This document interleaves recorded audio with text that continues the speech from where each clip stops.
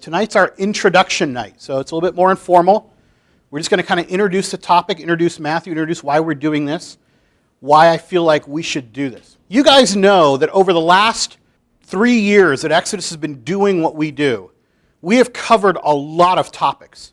If you go to our website, there are many, many series and all the MP3s available of topical issues that we've hit in Christianity.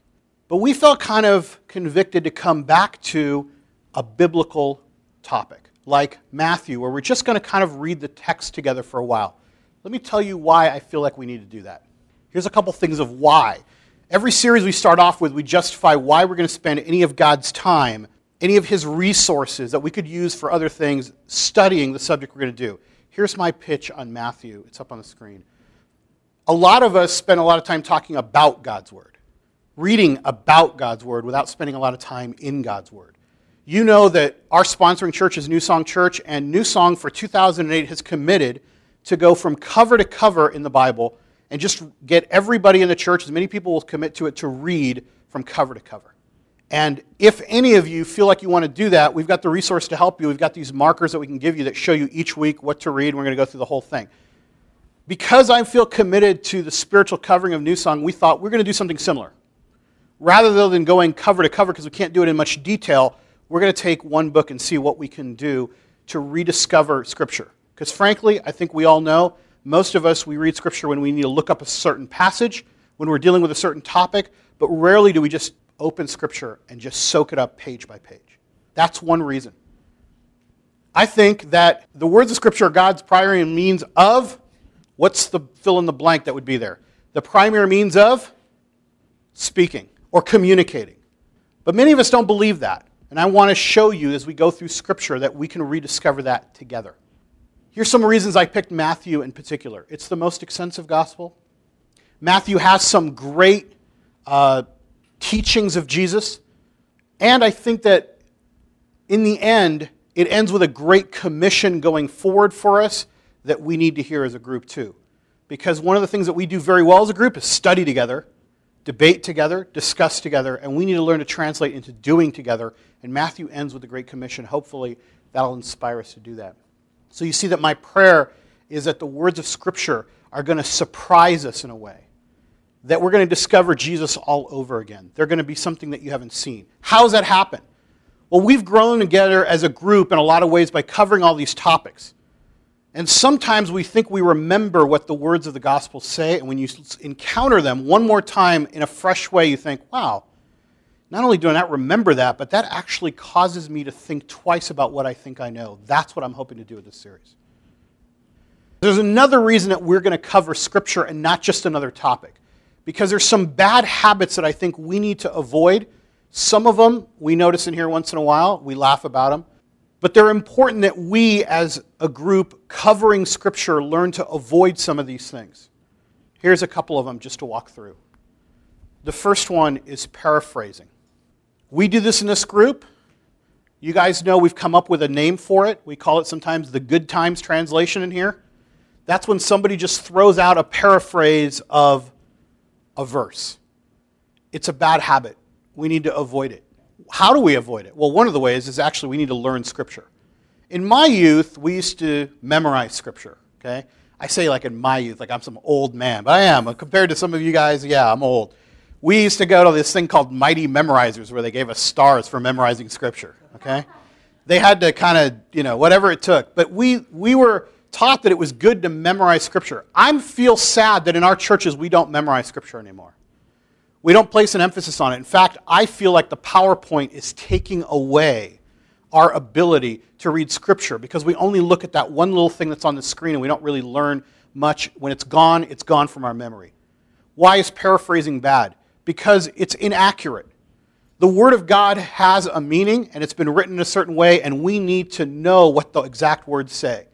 We need to hold each other accountable. When somebody goes, hey, there's a verse somewhere that says something, we need to go, hey, let's cite the actual verse. We need that kind of emphasis on reading so we don't just paraphrase. Inaccurate repetition is another thing that we see a lot of. And that's like the game of telephone, I often say. That's when like one person hears it and they repeat it and they repeat it by the third or fourth person. It's a totally different teaching.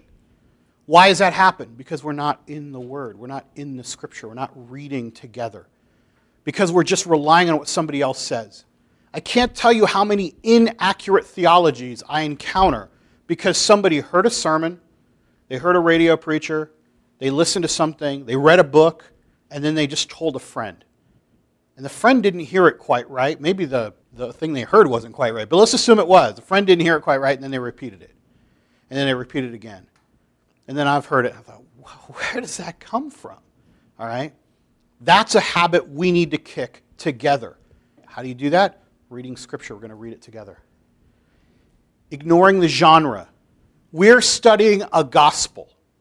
It's a type of literature that the Holy Spirit chose to work through. There was a gospel writer who wrote a gospel. What is a gospel?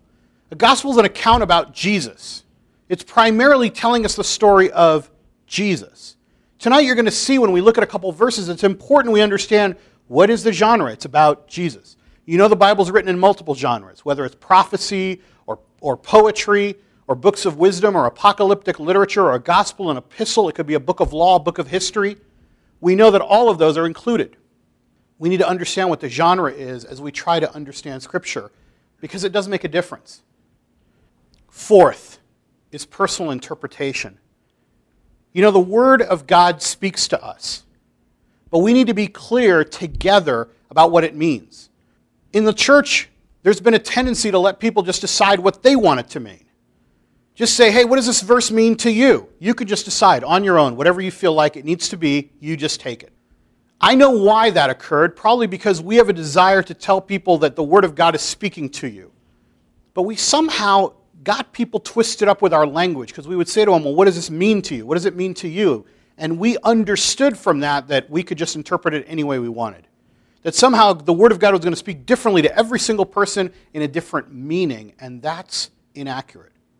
We need to decide together as a body of believers, what did the Spirit intend when it inspired these words in this author? What did the author intend when he wrote them? What did they mean? And move away from just thinking that I can just interpret it any way I want to. But I want to encourage you to move towards personal application. It's okay to look at the Scriptures and say, understanding what it means, how do I apply this to my life? It's great that this happened, this story is there. It's great that this truth has been identified. How do I apply it to my life? And the last one that I want to spend a little bit of time on tonight is citing verses out of context. Because this is, I think, the most dangerous thing and why I want to spend time in the text, like just reading through the Gospel of Matthew. Because if anything endangers our theology the most, I think, in the church these days, it's that we cite things out of context. These are the bad habits that I've listed up here that I'd like us to try to avoid, and I'm hoping we do that by reading together. Let's hear from you a little bit. Here's a verse. It's from Matthew, so we're kind of skipping ahead into the middle of the book. Here's the verse. If anyone would come after me, he must deny himself and take up his cross and follow me. If anyone would come after me, he must deny himself and take up his cross and follow me. Let's hear from you. What does this verse mean? By the way, I'll tell you, it's Jesus who's saying this. So what is Jesus saying when he says this? What does it mean? Yeah. Well, in order to take it, we have to open up to what he was saying before and what he's going to say after. But he's talking to the disciples, if they're going to follow him, there's a lot of things they're going to have to deny, but I'm not sure if I'm saying that right. I just know it's talking about denying yourself in the sense that there's a lot of things that are going to come your way later. Okay, I'll accept that. I know I'm being unfair. I'm putting you right in the middle of a verse with like a microscope. Can't see anything around it, above it. So that's kind of my point. What do you think? I think he's saying you have to take your idea of the center of importance out of yourself, so it's not located inside you. You have to correctly place it in the correct place by taking up the cross and then engage by following me. Okay. Anyone else? Hazard a guess what this verse means? What I, growing up in the church or whatever, what I always got out of this, when people always told me, was that, denying the sinful nature of what we have, and then basically taking up the cross which means putting what we have on the cross, and then what we're going to do is we're going to take up our cross deny ourselves, follow him. Deny yourself. What does that mean when someone says that to you? What do you think it means? What I think it is Yeah. it's denying our old nature. Okay. And you said when growing up in the church, do you remember somebody just like citing this to you and telling you what it means? Is that what you remember? Like somebody's like, hey, here's a verse, and this is... It's cited all the time, like a lot of people cite this verse. How many people have heard this verse cited to them at some point, right? In answer to a conversation? Okay, this is why I picked it, because it's a common verse. A lot of us have heard it. Let's look at the context for a minute. Now I'm going to go to this to show you why this is important, because this is kind of a narrow view. Here's the full view that you should be looking at. We start with a very high view, like the entirety of Scripture, because Scripture shouldn't contradict itself. We kind of move down and think, well, what's the genre? What's going on in this? What type of book are we looking at? We look at the book and the story itself that's going on. Then we get down a little bit deeper. Maybe look at those surrounding verses, as some of you have started to ask, like, what's going on? Let me tell you what's going on in this story. And you can kind of follow along if you want to open up to Matthew 16. Jesus has just come back to the disciples, and he's asked them this question: who do people say that I am?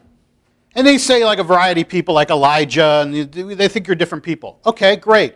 Who do you say that I am? And the disciples start to answer, except Peter gets it dead on right. Let's pick it up right here in verse 16. Simon Peter answered him, "You are the Christ, the Son of the living God." Jesus replied, "Blessed are you, Simon, son of Jonah, for this was not revealed to you by man, but by my Father in heaven. And I tell you that you are Peter, and on this rock I will build my church, and the gates of Hades will not overcome it. I will give you the keys of the kingdom of heaven. Whatever you bind on earth will be bound in heaven, and whatever you loose on earth will be loosed in heaven." Peter hits the jackpot. He answers correctly, and Jesus says, "Blessed are you, because you couldn't have known this for yourself. My Father revealed this to you." And then Jesus goes on to begin talking about his death. Now think of this scene for a moment. Jesus is saying, "Who do people say that I am? Who do you say I am?" Peter nails it.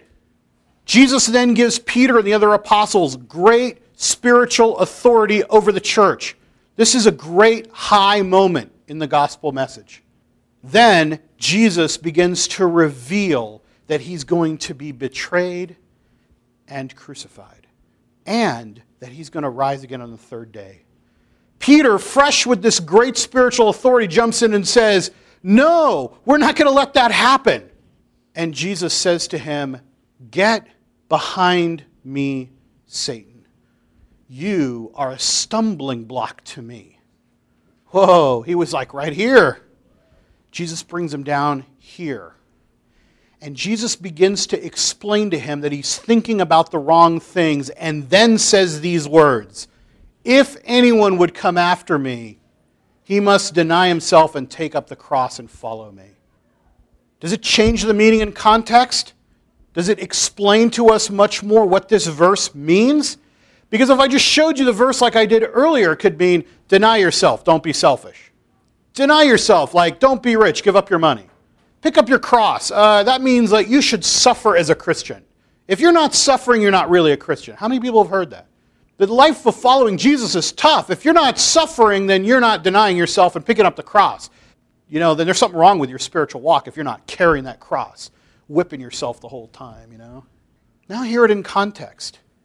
Peter has answered correctly, and then immediately right afterwards starts to say, "No, Lord, we're not going to let this happen. Like, back off. I'm the new bodyguard of the kingdom." And Jesus is saying, you don't get it. It's not going to be glory now and death later. It's going to be the other way around. It's going to be death now and glory later. Yes, you have the keys to this kingdom. Yes, I'm going to build my church. Yes, you have spiritual authority, but don't get confused. You want to follow me?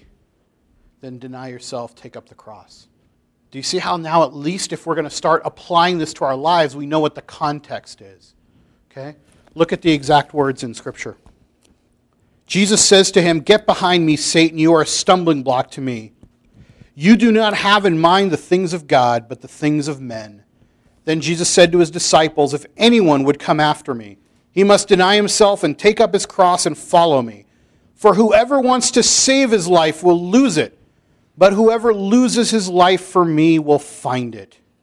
What good will it be for a man if he gains the whole world yet forfeits his soul? All those words are part of a complete sentence and a thought and a paragraph and a dialogue. And they fit into that genre. You just keep going up. It's a gospel message. It's about Jesus and his story. There's a discussion going on, and we need to be in the middle of that entire discussion to understand what this one verse means. Yeah? I understand sort of the denying yourself, denying your sinful desires, denying the desires of yourself, but how does it take Jesus Christ?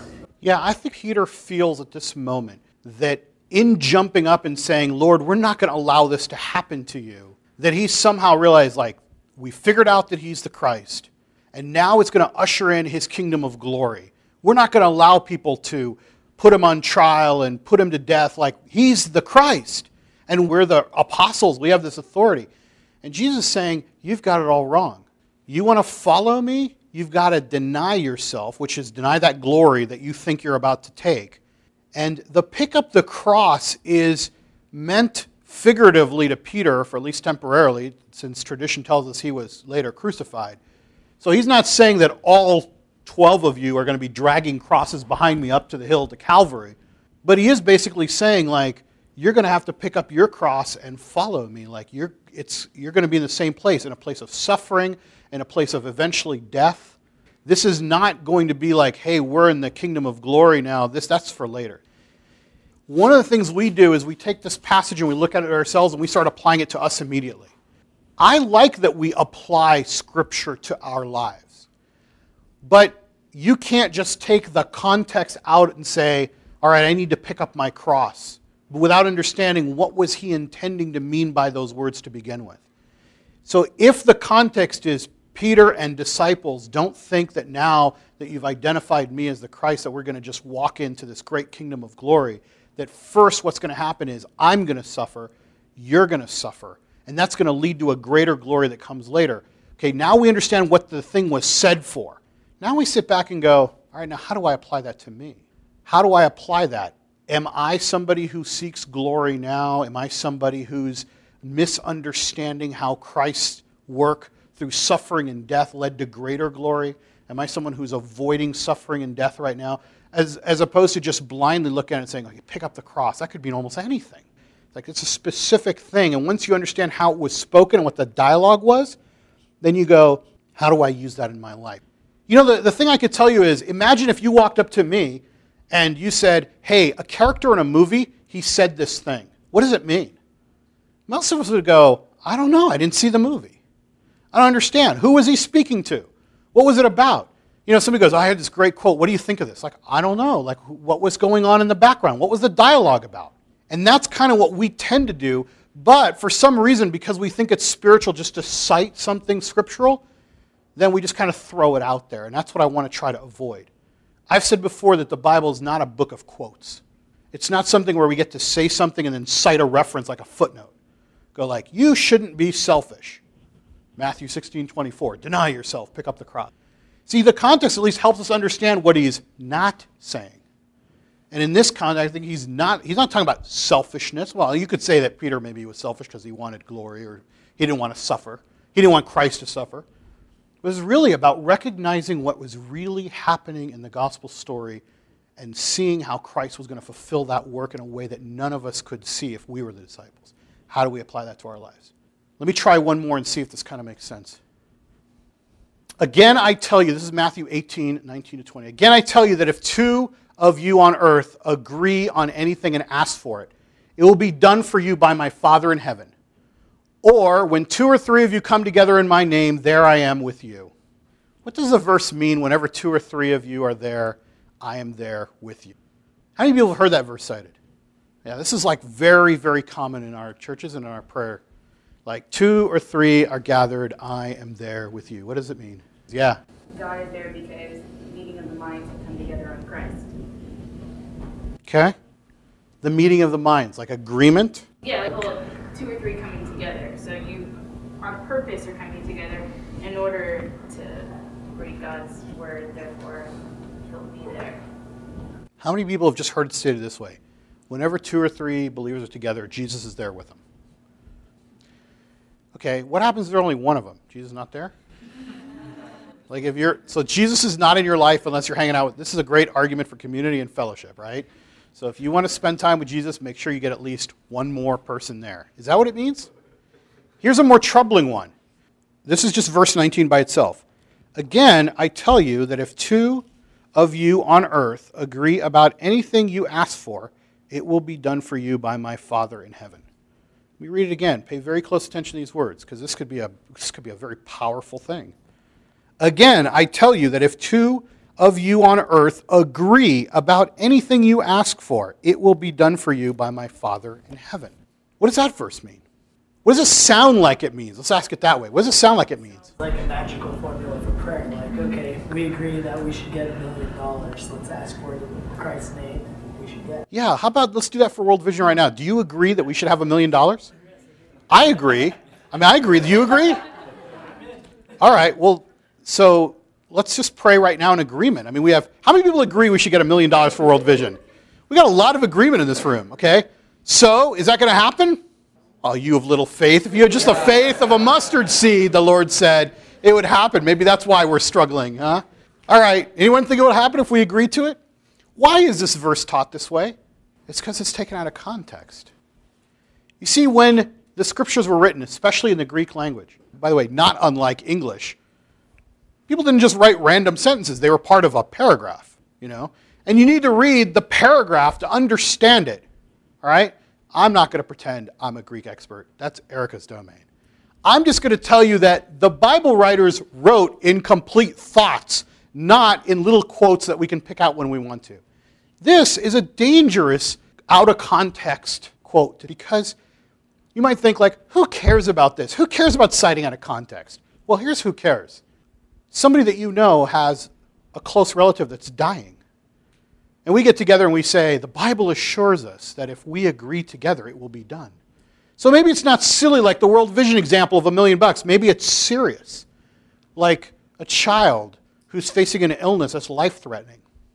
Maybe it's a situation that's rocking the world of somebody where we're going to get together and agree together. Maybe the whole church comes together in agreement and says, we agree. I even hear people pray sometimes. Where people are praying together in groups, and there's one person praying, you hear people saying yes, yes, yes. Are they psyched? What are they doing? Are they high-fiving each other mentally? Yes, yes. It comes from our doctrine of agreement, that if we agree, it will be done. It will be bound. It's going to happen. That's where that comes from. Let's read the whole thought together. If you have a Bible, open up to Matthew 18. I'm going to start in verse 15. I'm only going to read 5 verses, but these 5 verses are the complete thought. Here's the title of the passage as put in the NIV, just so that you know. It says, a brother who sins against you. Oh, wait, this isn't about prayer. This is about a brother who sins against you. Let's read the complete thought together. If your brother sins against you, go and show him his fault, just between the two of you. If he listens to you, you have won your brother over. But if he will not listen, take 1 or 2 others along, so that every matter may be established by the testimony of 2 or 3 witnesses. If he refuses to listen to them, tell it to the church, and if he refuses to listen even to the church, treat him as you would a pagan or a tax collector. So let's make sure we're tracking. This is about discipline of going to your brother who's sinned. You first go, you tell them. If they don't listen to you, take 2 or 3 more and confront them with their sin. How many people enjoy doing this? This has got to be one of the hardest disciplines of confrontation among believers. You're supposed to sit down and say, brother, you have sinned. And then if they go, what are you talking about, man? You're crazy. You sinned. Then you say, all right, hang on for a second. Then you go get 2 or 3 others, and you show up like a gang with bats, just tapping them like this, Go, brother, you have sinned. This is not easy for us to do. I think Jesus knew this was not easy for us to handle matters in this way.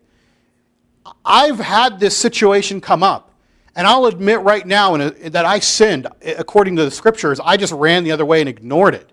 I didn't confront the person. All right? It's uncomfortable. I've also had somebody in the church confront me about a sin and say, can I meet with you and sit down? I was like, oh, this is so uncomfortable. But praise God for that person because they did such a great thing in calling me on something that I needed to get better at. All right? Jesus knew this procedure, even though it was rightly ordained by God, is uncomfortable. So this is when he says next, I tell you the truth, whatever you bind on earth will be bound in heaven, and whatever you loose on earth will be loosed in heaven. Again meaning like, let me say it one more time, not out of context all by itself. Again, following the same thought, I tell you that if two of you on earth agree about anything you ask for, it will be done for you by my Father in heaven. For where 2 or 3 come together in my name, there I am with them. Does it change the meaning? What Jesus is really saying is, this is a tough thing I'm asking you to do. So let me assure you that if you guys come together and do what I've told you, whatever you agree on among 2 or 3 of you, that settles the matter. That settles the matter because I trust that in wisdom, you've confronted the person once, now you've done the harder thing of bringing 2 or 3 people forward and you've confronted them again. And I'm telling you, that's hard enough for you to do, so I've got your back. Whatever you agree on will be bound in heaven. That seals the deal. And again, just one more time, let me repeat it. If you agree on it, that's what you're going to get. And I'm there with you. I'm giving you my assurance that if you do this difficult thing, I'm there with you. Yeah? Do you think maybe not for the early church, but just these 12, and it doesn't apply to anybody outside of those 12, like the 2 or 3 of you? It could. You know what? In context, and there are people who've argued that he's speaking more narrowly in almost every gospel account, specifically to the disciples. So let's say that you took that interpretation. By the way, let's say that you got together the whole body of believers and we wrestled and we said there's like 2 different interpretations. We're not really sure. It's either he was speaking, setting up a model for the church to follow this procedure, or he was setting it up just for the disciples. Okay. Let's say that we can't really even figure out which one it is, and we say we've educated the whole body. We go, it's somewhere between those 2. What's good about that is we've identified what we know. We've been humbled to identify what we can't determine for certain. But the most important part is we've still given context to those words, so they're not like walking around like a headless horseman out there promising that every person you pray for and agree for is going to suddenly be healed, or that everything you agree on as a church body is going to suddenly be done, which is what I've heard that verse used in over and over and over. So even if we don't know the exact meaning of, does he really mean just the disciples, the church, I'm comfortable, because it still shows that the context comes through for us to understand what the last couple verses are, which I think are the dangerous ones to just leave dangling by themselves. That's why I want to walk through Scripture together. Because when we do topical stuff, which I love to do, and you know we hit topics really hard, and we go deep and long on a lot of these topics, the downside sometimes is that we can take verses and just throw them up on the screen like quotes. The downside is that I could have a proposition in my head that I believe, and then I find Scripture to support it. In this day and age, I've said that it's easier to do this because the computer research we have of the Bible doesn't allow us to read the book itself anymore.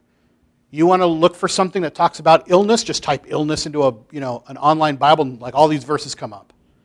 And then you can just pick one without even reading what's around it. In the old days when you had to actually use a concordance or flip pages, you at least might accidentally read the context on the way to looking for the verse. We don't even do that anymore. The computer gives us even more tunnel vision than we had before. This is what I'm trying to get around, is reading Scripture together so that it might surprise you. So that something you thought in Scripture comes out and you think, wow, that's something different. An example that I've often used about the way Scripture surprises me is that for a long time I had a theology that Jesus only seemed to heal when he was being challenged and he was showing his authority. And then you read in the first couple chapters of Mark that while he was in Capernaum, he just one day just opened up the doors to the house he was staying, just started healing people. That's the kind of thing where Jesus meets you sometimes in the midst of Scripture and surprises you, because we've got great theology for why Jesus used his miracle power sparingly to do all this stuff, but once in a while you just flip in the pages and you go, wow, that really challenges what I think and what I believe. That's what I want to do with Matthew. Next week, I want to start with chapter 3. All right, we just went through the whole Christmas story, so I'm not going to make you go through it again. I want to start with chapter 3 and the first 12 verses of chapter 11. We're going to be covering John the Baptist and his story as it appears in Matthew next week. What would I ask of you? Pick up a Bible and read chapter 3 this week, between now and next week. I'm going to try a discipline, if I can, of not putting the entire chapter in PowerPoint because it'd be really small, but also because I want to just follow my own challenge of staying away a little bit from just throwing every scripture we have on the screen and us getting into the habit of actually bringing a copy of the Bible. Start that discipline with me if you can, of just remembering to bring it with you so we can open the scriptures together. I see a bunch of you have it with you. We'll have some of the real important verses, but I want you to just get in the habit of looking at it so you can challenge me and go, I don't know if the context supports what you're saying. Because what about this verse just 3 verses earlier? Where does that fit into the story? All right? We're kicking off. It's going to be good. I promise you it's not going to be just reading through Matthew. I've got a lot of great works that we're reading through that's going to give us some good challenge for what we may have missed the last few times we walked through a gospel message. Let's pray and close a little bit of worship. Lord, our task is to approach the Gospel of Matthew that points directly to your life. Lord, we've covered a lot of topics in this group, and we've been challenged and we've grown. But I pray that now let the words of Scripture speak directly to us as we seek to just study and learn more about you. Lord, the entirety of Scripture points to you, Jesus. And I pray that as we read this gospel account, well, I'll pray honestly, Lord, I want to fall in love with you again. We spend so much time talking about you and talking about what you want us to do, but Lord, just the person and the loving God, incarnate Jesus, would you let us just fall in love with you again? Bring us back to your word longingly, with a hunger, Lord, not out of discipline, but a desire to get to know this Jesus that we've fallen in love with. Pray this in your name. Amen.